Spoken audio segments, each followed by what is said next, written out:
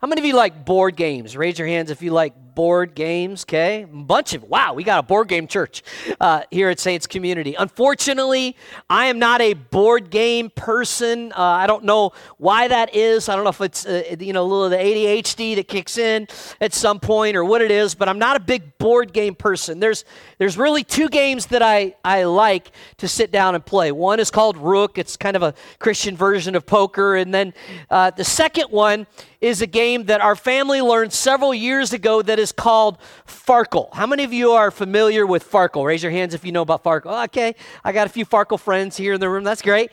And so Farkle, if you don't know what it is, many of you are not familiar with it. It's a simple game that you play with dice, and you just play it with 6 dice, and basically all you do is you roll, and then you add up the points from the particular dice that were rolled, and then you have to make a big decision. The big decision is, do I keep the points I already have, or do I pick up some of the dice? I have to leave some of them down. Do I pick them up? Do I roll again so I can add to my point total? The problem is, if you roll again and you don't roll the right dice, you get a Farkle. And here's the fun part, especially in our house. We don't have a quiet house. If you're wondering, we have a pretty loud house at the Northup house. And you're rooting for, when other people are rolling, you're rooting for them to Farkle. In fact, in our house, things get loud and the whole family will start pounding on the table, and they'll all start this chant that goes like this: Farkle, everybody help me, Farkle, Farkle, Farkle. Come on, church, Farkle, Farkle. And so everybody's yelling Farkle because they want the person to get no points. And here's the big problem. When you Farkle 3 times, you lose 1,000 points right off the bat. And so you're weighing the risk factor. It's a game of luck and chance, and it's a game of risk.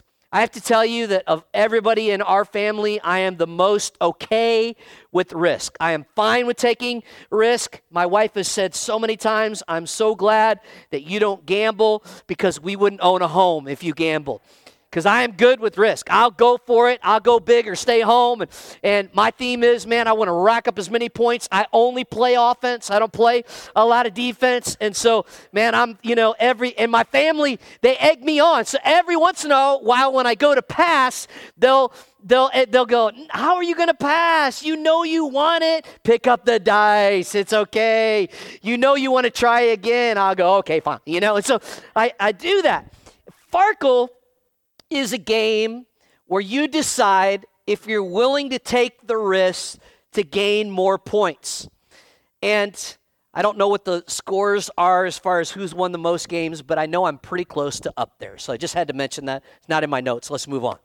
So this morning, I was thinking about this particular message, and I was thinking about the fact that life in our relationships is a lot like Farkle. Here's what I mean. Most of my other family members are not okay with risk. In other words, they'd rather play it safe. They'd rather kind of ease into things a little bit, and maybe get 100 and 250 points at a time, where I'm like, man, let's get 1,000. Let's get 1,500. But most people are averse to risk. And here's what I've discovered. I've discovered that the longer you play the game of life, the more averse to risk you become. Am I right? And here's the issue. The longer we are in this thing called life, the longer we develop relationships, the more times we get hurt, the more times we have things happen to our relationships that we don't enjoy, the more times that there are friendship, breakups and things that go wrong and division that happens and hurt feelings and gossip and slander and envy and he said and she said. What happens to us as we grow older, as we become adults and we mature, is something clicks in our emotional brain where we say, you know what? I'm just going to play it safe. I'm just going to not go there. I'm not going to try to develop deep friendships anymore. And you'll notice some of you are in college in the room, and you're going to have to fight this for the rest of your life, because the older we get, the less risk averse we become in our relationships. And here's the problem with our modern day society and what's happening. Sociologists tell us that we have a problem right now that is called crowded loneliness. Crowded loneliness. That is a term to say that many of us have a lot of relationships, but they're not relationships that are deep, that bring value, that sustain us, that help us, that guide us. In fact, what sociologists tell us is that most people have about 35 relationships that they try to keep close to 35 different people. If you're in church, sociologists tell us that number jumps up to about 45 relationships. And how many of you know, come on, how many of you know it can just be draining sometimes trying to keep up with all of our relationships, right? How many of you are introverts in the room? Raise your hands. I'm surprised you raised your hand. I didn't think you would. But anyway, and so for those of you that are introverts in the room, this is even more difficult for you because here's what happens. This is all of our relationships. If you could just imagine all of these different people that we're trying to keep up with. Many of them don't know each other. That's why it seems random. It seems scattered, and you're here and you're going, oh, I got to text this person. I haven't talked to them in a little while, so I should at least let them know I love them, text them. And man, I haven't called so-and-so, but I just haven't had like an hour because they talk so long. I know it's going to take like an hour, so I don't have an hour, I haven't had an hour for quite a while now, so I haven't kept in touch with them. Oh, and this person, man, they just wrote something on social media, Facebook. I don't know if I still even want to be their friend, and then this person right here, I know that they're going through something. I should probably send a gift. I should probably, do something for them. And oh my word, this person, I haven't even talked to them since college. It might be time to contact them again, and so we're trying to keep up with all of these different relationships because our world has fed us a lie. And the lie is you need more friends. You need more people.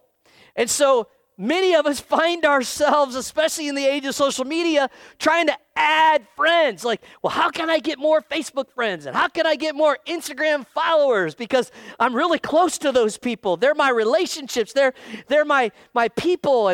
And I just have news for you, friends. If you're Facebook people, if you really view them as your valuable relationships, please, I'll have some counseling available for you later on. But so we look at those random relationships and we're trying to keep up with them. And really, here's what I want you to understand this morning. You don't need more friends. You need the right friends. You don't need more friends. You need the right friends. Give me 3 or 4 key relationships in my life.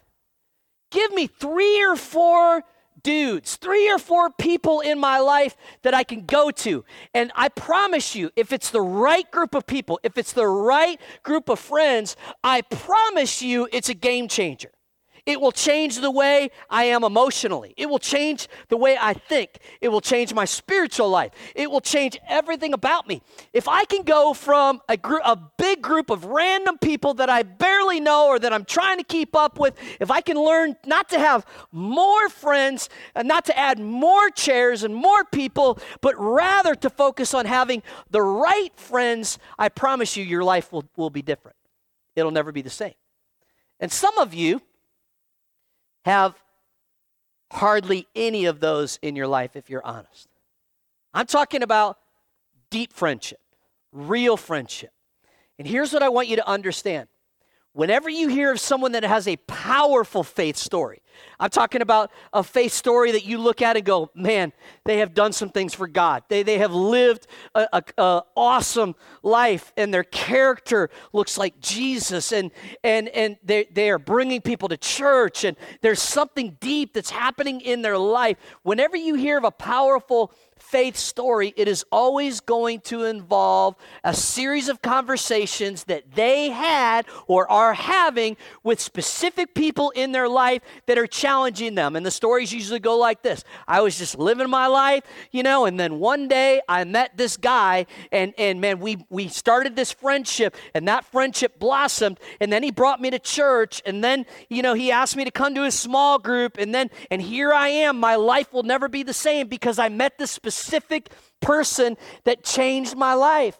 Or it may go, I was just living my life. Things were good. I had a good job. Everything was fine. But then I met this girl and everything changed because of the way that she pushed me, the way that she taught me, the way that she mentored me, the accountability that we had with each other.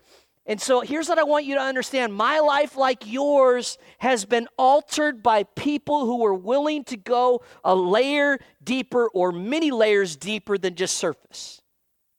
In fact, you could say it like this. You cannot fulfill God's purpose on your life without the right people in your life and without being the right person in someone else's life. That's so good. I'll just say it again because I thought it was great. Y'all didn't get it, but I'll say it. You cannot fulfill God's purpose on your life without the right people in your life and without being the right person in someone else's life. Newsflash, some of you have been asking God for the right people to come in your life. Where you probably need to start is, Lord, let me be the right person and the right friend in somebody else's life. I think of my relationships. I'm talking about the ones that have changed my life. Beyond my mom and dad, obviously I grew up in an incredible home where they've been a key part. In fact, I probably wouldn't be standing on the stage without my mom's prayers and my dad's prayers for me in the life that they live. But I think of even relationships outside of my family. I think of in 1994 when I said yes to Jesus Christ. I think of a guy named Tim Smith. We called him PT for Pastor Tim. This guy was no joke. He was my youth pastor. And he would stand up every week and challenge us to reach people at our school for Jesus and took our little youth ministry from about 20 really kind of bratty church kids to about 600 radical, on fire for Jesus people. That relationship that I had with PT changed my life. In fact, my wife says that much of the DNA that I have in my life, my natural responses to things are from him. So then I move on to one of my close friends when I was growing up. He was a guy that I got into a lot of trouble with before I came to Jesus, and then it took a while for him to come to Jesus, but he came out of a life of drugs and alcohol and really got radically saved. His name was Joe Arostic, and just as much trouble as we caused before we said yes to Jesus, we were just as radical after we said yes to Jesus. We would sit around, talk about God, read the Bible, pray together, go out and tell other people about Jesus and witness to people together. He was a transformative relationship in my life. Then I think about this girl that I met in college. She not only had an awesome relationship with Jesus, she wanted to change the world. And she was smarter than me, and she was better looking than me, and she was more talented than me, and really just really came from an incredible home where her mom and dad had already raised her to change the world, and her name was Christy Shields. And I'll just let you know that her name is now Christy Northup. She happens to be my wife. Come on, somebody. A transformative relationship. By the way, if you're single, who you marry will probably make you more of the person that you will or won't be for God at some point. Be careful who you marry. That's just a bonus. Let's move on. Had a roommate in college. His name was Brian. Brian and I used to sit around almost every day. We'd sit in our apartment and we'd dream. We'd dream about what God was going to do through us and what God was doing in us. And we would talk about it. We would dive into Scripture and we would do things like wild things, like bring homeless people back to our apartment and feed them and have them spend the night and things like that. And we would just be radical together. That was a transformative relationship in my life. And Brian is now a church planter in Milwaukee, Wisconsin. I'm still in contact with Brian. That was a friendship that changed my life. I think about these guys that I meet with twice a year, and we talk once a month via FaceTime. Their names are Chris Raley and Dan Hunter and Jeffrey Portman and Justin Lathrop. And we have this little group we've been in for over 10 years that we call Reboot. And this little group called Reboot isn't as much about what God is doing in our ministries. It's more about challenging each other to be better Christians, to be better followers of Jesus, to be better dads, to be better wives, to be better people, and we walk away from those times with assignments that we each have where before we get together again, we've got to do these things to grow and to change and to mold our families. And I'm telling you, if it wasn't for those guys, I wouldn't be who I am today. I think about people in this church, Daniel Rickett, who's the location pastor in Belle Chase, Elder David McMullen, and Pastor Chris Buckle now, and then a lady that got thrown in there that we really appreciate named Jen DeGear. And if you don't know who that is, that's our elder team. And I think about those people, and I think about the fact that I'm probably the closest to those people in the church, not just because we sit in meetings and talk about the future of Saints Community, but because we sit in meetings and we talk about Jesus. Because we sit in meetings and we go deeper in our conversations and we download what's happening in each other's lives. And I think about those relationships and I understand those are key relationships in my life. I think about the small groups that I've had the chance to lead the last couple of years with guys like Tyler Sawyer and Solomon Rhodes. What's up, Solomon? Wave at everybody. This is Solomon. And I think about guys like Aaron Williams, who's now one of the main leaders in Belle Chase, and other dudes that I've had a chance to be with the last few years in those small groups where we learn each other and we grow together and we're reading scripture and we're doing things that surface relationships don't do. And I begin to understand that, yes, I have 4,921 friends. I have people that I talk about football with. I have people that I even laugh with. I may even have a meal or two with them. They may even have me over to their house pre-COVID, post-COVID. But they are not those relationships that I just mentioned. There's a big difference between these relationships and those relationships. How many of you would agree?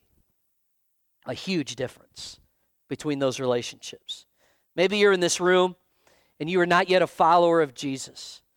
And you'd say, I'll be honest, when I think about friendships, I've had enough in my life that have gone south, that have gone wrong, that I don't want anything to do with deep friendships. Maybe you find yourself at a vulnerable state because your friendships have been all about backbiting and envy and gossip and bitterness and anger and those things that so many relationships outside can happen where we eventually throw our hands in the air and go, I don't want deep friendships because it always goes wrong. And you find yourself here today, and maybe you're even from a church in the past where there was biting and backbiting and gossip and envy and slander and bitterness. And how many of you know there's a real problem when the relationships in the church look the same as the relationships out there, right? And some churches, you maybe find that. I'm not saying we have a perfect church, but I am saying that we are striving not to have those kinds of friendships and relationships. We're striving to have real friendships, deep relationships that will take us somewhere. So what does the Bible say about our relationships, our friendships? It actually has a ton to say about interpersonal relationships, and in particular, the story that we're walking through today has a lot to say about how to be a real friend and what you're looking for in a real friend. And newsflash again, you'll never find the right friends until you can be the right friend. So let me give you the background of the story that we read today. David is new on the scene. He kind of came from out of nowhere, and he showed up to actually give his brothers some cheese. They were in the middle of fighting a battle against a guy named Goliath. How many of you have heard of Goliath? Okay. And so, yeah, pretty familiar passage of scripture in the Bible, David and Goliath. And so David shows up to give his brothers some cheese and some wine from his dad, and he ends up actually saying, hey, who's this Goliath dude think he is? He's just naive and just young enough to believe that God can do anything and God can work through him. And so David actually mans up and says, I'll take on Goliath, to which everybody else, in the army says, have at it, young man, go ahead. We'll pick you up after you're dead, And so he takes on Goliath, wins, and all of a sudden, David comes onto the scene in Israel. And as he comes onto the scene, Jonathan is actually the king's son. Jonathan is actually Saul's son. Saul is the king, and really, here's what you got to understand, and this is pretty important. Jonathan is next in line to become the king. So Saul is the king, which makes Jonathan, his son, the next in line to become king. But Jonathan recognizes something incredible, and I'm sure that he met David somewhere along that battle with Goliath and the Philistines, and they became friends. But Jonathan begins to recognize something. He begins to recognize, I think, that this guy is supposed to become king. I think that this is the guy, not me. And so he actually strips away his rights and he abdicates the kingdom over to David. And what we read here in verses 1 through 4 of chapter 18 was kind of a ceremony that takes place. A ceremony where Jonathan gives him a royal robe and armor and a sword and a bow. And he does this to abdicate the future throne and to kind of give him these things to say, hey, these things have the family, signal on them. They have the family marks on them, if you will, and I'm handing you, all of these special things that are from the family to help you understand that I'm giving you, you're next in line. You'll be the next king, not me. But you have to understand here that he could have stopped there, but Jonathan doesn't just recognize that that David is going to be the next king. He also recognizes this is someone that I want to have a deep friendship with, a deep relationship. There's a connection that happens. You can see it in the passage, and it goes not only from abdicating the throne and giving him all of these things, but the Bible says that there's a covenant that is made. A covenant is something that would happen in the East multiple times. We can read throughout the Bible about these covenants that would happen. And it says, then Jonathan and David made a covenant. Well, what exactly is a covenant? A covenant is to enter into a solemn agreement to keep up and maintain a cordial respect to each other and to support each other's interests both in life and after death. So, here's the throne, David, and let's make a covenant to be not only surface friends, but to have a deep relationship, a deep friendship. For the rest of our lives, I will have your interest above my own, and even after death, we'll keep this thing going. I don't have time to talk about some of the events that happened after death, but it's very, very powerful to see this covenant that was made and how serious it was. Well, as you see that covenant that is made, you understand that I'm talking about these relationships, not those relationships. I'm talking about the fact that these are here in the church would be the elders that I have a chance to know. Outside of the church, these would be that group of 4 other leaders and pastors that I meet with, and you understand there's a covenant relationship that's happening here that doesn't happen in those relationships. So when you talk about a friendship, a real friendship, and a covenant relationship, what do we learn from this story about how to do that, about what we should be and what we should be looking for? I'm so glad that you asked that question. Let me give you 4 things quickly. Number 1, personal sacrifice. A real friendship, a deep friendship, requires personal sacrifice. And by the way, personal sacrifice requires humility. Everybody say that word with me, humility. Humility. Humility is, I'm going to place you before me. I'm going to make a personal sacrifice. We see this right from the get-go. I mean, Jonathan gives us how to be a great friend, how to be a real friend right from the very beginning, because he literally says, hey, there's nothing more important that I could give you than the throne. And I recognize what God is doing in your life, and I recognize not only that I want to be a true friend, so I'm abdicating the throne. How many of you, we read this and we go, oh, that's so cute, that's so special, that's so neat. I think this was a decision, I can't prove it biblically, but I think this was a decision that caused great agony in Jonathan. Hello? I mean, don't you think he'd want to be the king? He'd want to take the throne from his father. And so I'm sure this wasn't an easy thing. I'm sure that Jonathan didn't just wake up and go, who wants king? Forget it. I don't want this anyway. Who wants the, red carpet rolled out for me and all these servants and nice meals and, being the big bad decision maker and leading the people and all of that? I'd rather just have nothing. I'd rather just live a normal life and forget all of that. I don't think that's how he woke up. I think this was a decision that took time, that required great sacrifice, that was probably behind closed doors, and a decision that was an agonizing one for him. But Jonathan says, I'm going to place you before me. I'm going to make a personal sacrifice, and I'm going to be humble about this, and I'm going to be a real friend. So their friendship starts out right away with great sacrifice and great humility. That's number one. Number two, a unity in faith. A unity in faith. It takes true fellowship. I don't have time just to talk about that fellowship word, but the way that we use it is not actually the way the Bible uses it, and there's in church terms, we'd say, let's have some fellowship together. Usually what that means is we're going to stuff our faces until we can't eat anymore. But the Bible talks about fellowship much differently, much deeper. It uses a term called koinonia, which is basically a fellowship, a deep friendship, a relationship that is based on Jesus and on our faith. I have friends that are not believers in Jesus.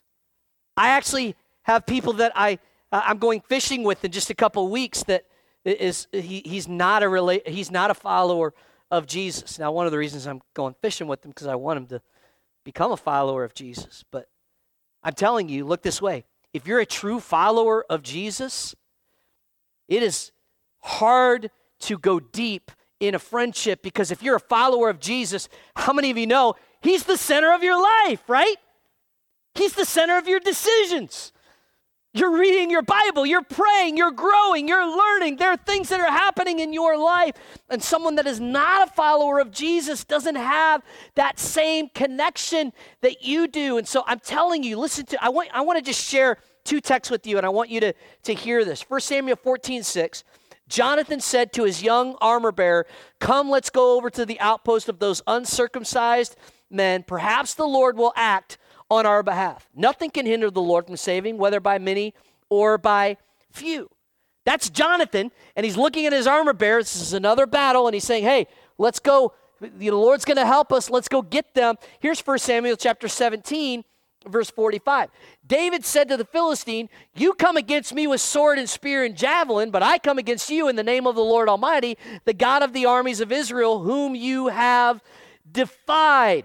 David is saying that about Goliath. Jonathan, who was hiding in a cave with the rest of the Israelites, says it to his young armor bearer. How many of you think David's saying and Jonathan's saying are pretty similar? Hello? You know what that shows me? It shows me not only that they had a common faith, but they had a common calling. They understood their purpose. And so when these two people, when you get two people together that understand their purpose, powerful things can begin to happen. Come on, somebody. Powerful things. There are three levels of relationships that we all have. The first is surface relationships. Talk about the weather. Talk about sports. Okay? I have lots of friends, Saints fans, and we talk about football. What do you think about what's going to happen this week? And I don't know. I'm just hoping, we can injure Tom Brady or something that's surface. I'm sorry. Surface. I don't mean it. Kind of mean it. Anyway. Where'd you eat lately? Yeah, that's a good restaurant. I've been there. Did you order this? Yeah, I ordered that. And those are surface relationships. The second layer of relationships would be personal relationships. Family, health, career. Lord, you can even share some of your dreams with them, but it's a layer deeper than surface. You talk about each other's kids. You might talk about, your career or even dreams that you have with your life. But then there's a third layer that many of us don't get to, and that is spiritual relationships. Those are relationships based on prayer, reading God's word together, understanding how to spur each other on in our walks with God. David and Jonathan didn't have those first two. They had the third. Now listen closely. That third one, you got to get through the first two to get to the third, but they have that kind of friendship. And the goal of our relationships here at Saints Community Church is not to be surface. It's not only to be personal, but it's to go a layer deeper into a spiritual relationship. Amen? How many of you know you don't have a spiritual relationship with many of these people, right? You have a spiritual relationship with those people. Number 3, the third thing that it takes to be a great friend that we see from this story is enduring loyalty. Enduring loyalty. It takes perseverance.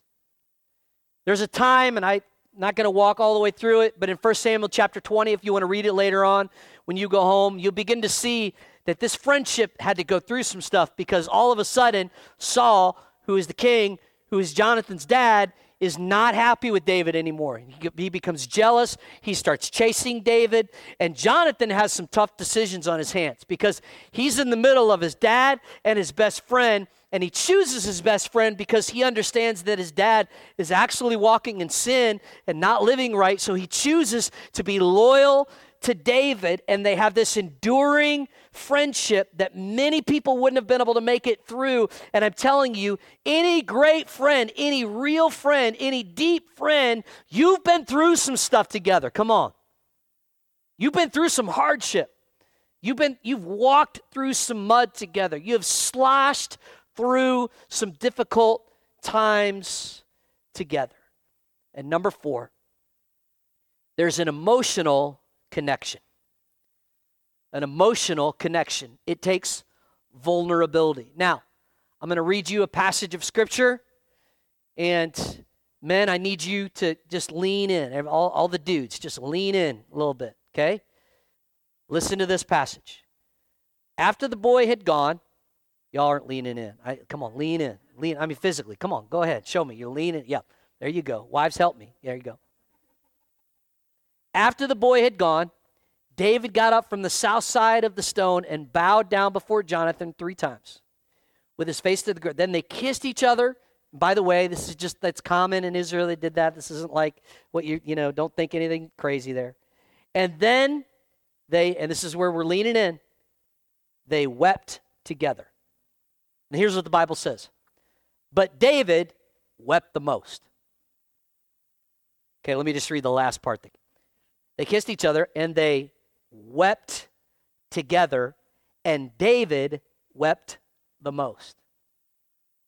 Look this way, dudes. Real men cry for Jesus. And, take it a step further, real men cry with other men for Jesus. Some of y'all are looking at me like, I thought I liked you. I thought I liked this church. Things are falling apart. This is a moment in the story where these 2 friends are having to say goodbye, getting ready to part. And their friendship means so much that they're crying. They're weeping together. Now, that's a different kind of friendship. That's definitely not any of those. That's definitely this kind of friendship that we're supposed to have in our lives. Now, some of you hear this today, and you've already got a list ready of why you can't do this. You can't go deep. You can't have those kinds of friendships. And as the band gets ready to come up, I've just got what I call some common excuses for not having deep friendships. Here they are. You ready? Number 1, especially here in America, we're too busy. Being too busy. We become so busy with life that we miss living. We become so busy with life that we miss living. Here's what I'm telling you. Put down the phone, y'all. Put it down. Look at someone in the eyes, or at least on Zoom. Okay? And live with each other. Have deep friendships. Don't get so busy. I think maybe one of the things God's trying to tell us is, hey, y'all won't take the time to slow down. I'll help you out. Let's move on. Number 2, fear. I don't know what will happen if I go all in with this friendship. And your fear may even be based on past hurts, things in the past that have went south, that have went wrong. Number 3, no trust. No trust. I'm not opening up to just anyone or just letting anyone open up to me. I ain't ready for all that.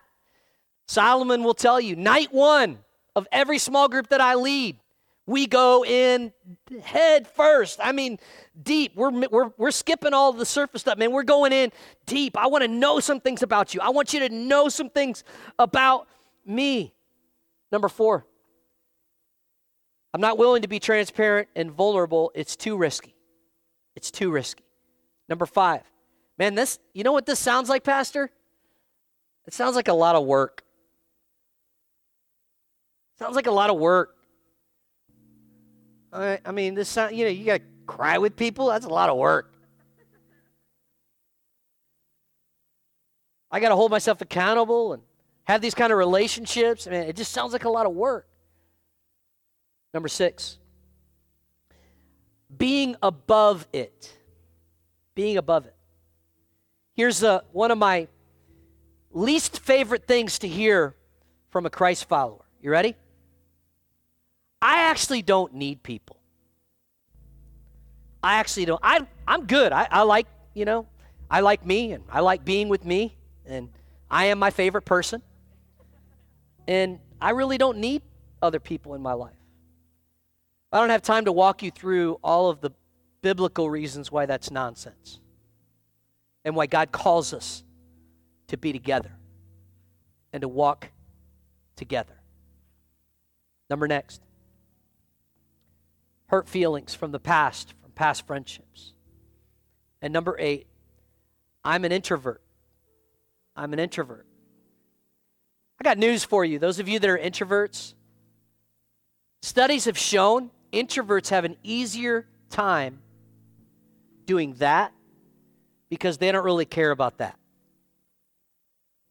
I'm an extrovert. So there's something in me that loves a crowd. I love walking into a room with 1,000 people and going, I'm going to meet them all. It's going to be amazing. I'm going to be their best friend. It'll only take me 30 seconds apiece with each one. It's going to be awesome. My wife, who's also an extrovert, we have a lot of extroverts in our house. Pray for Libby. She's our only introvert.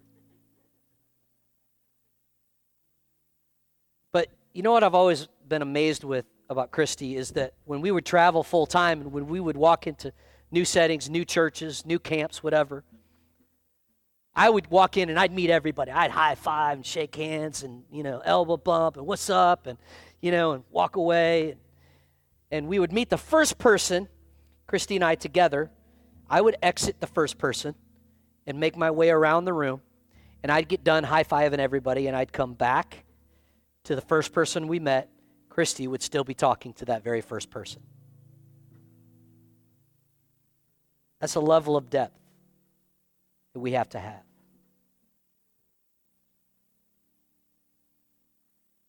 My encouragement to all of you is to let go trying to balance a bunch of superficial relationships and commit to get close to someone today. How about this?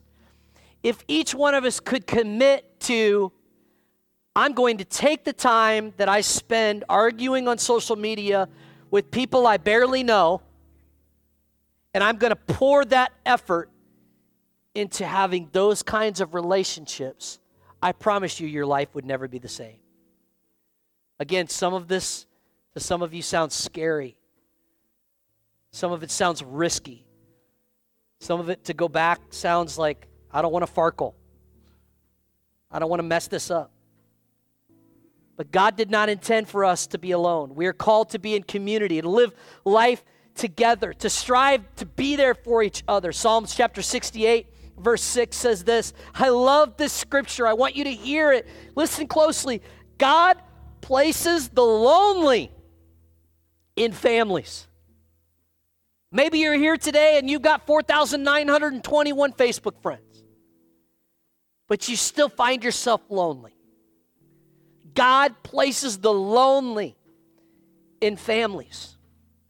And the way that we do these relationships here at Saints Community Church, the only way that we've figured out, I'm not saying it's the only way, it's the only way that we've figured out how to do these kinds of relationships is by moving from being in rows to being in circles. And we have a name for this. Let me see if you know the name for this. Y'all didn't sound very excited about that. Small groups. How about we say it like it's awesome, like it's fun, like it's powerful? Let's try it again. There we go. More excitement.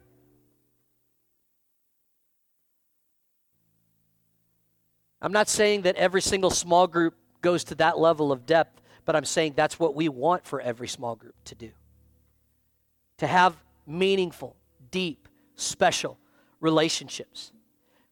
Look this way. You're not going to get that on Sunday morning, y'all. You're not going to have real friendships just by coming on Sunday, especially right now. It's hard to have real, meaningful relationships with mask on, socially distanced, as I'm talking to you on my way out because they don't want us to loiter in the lobby.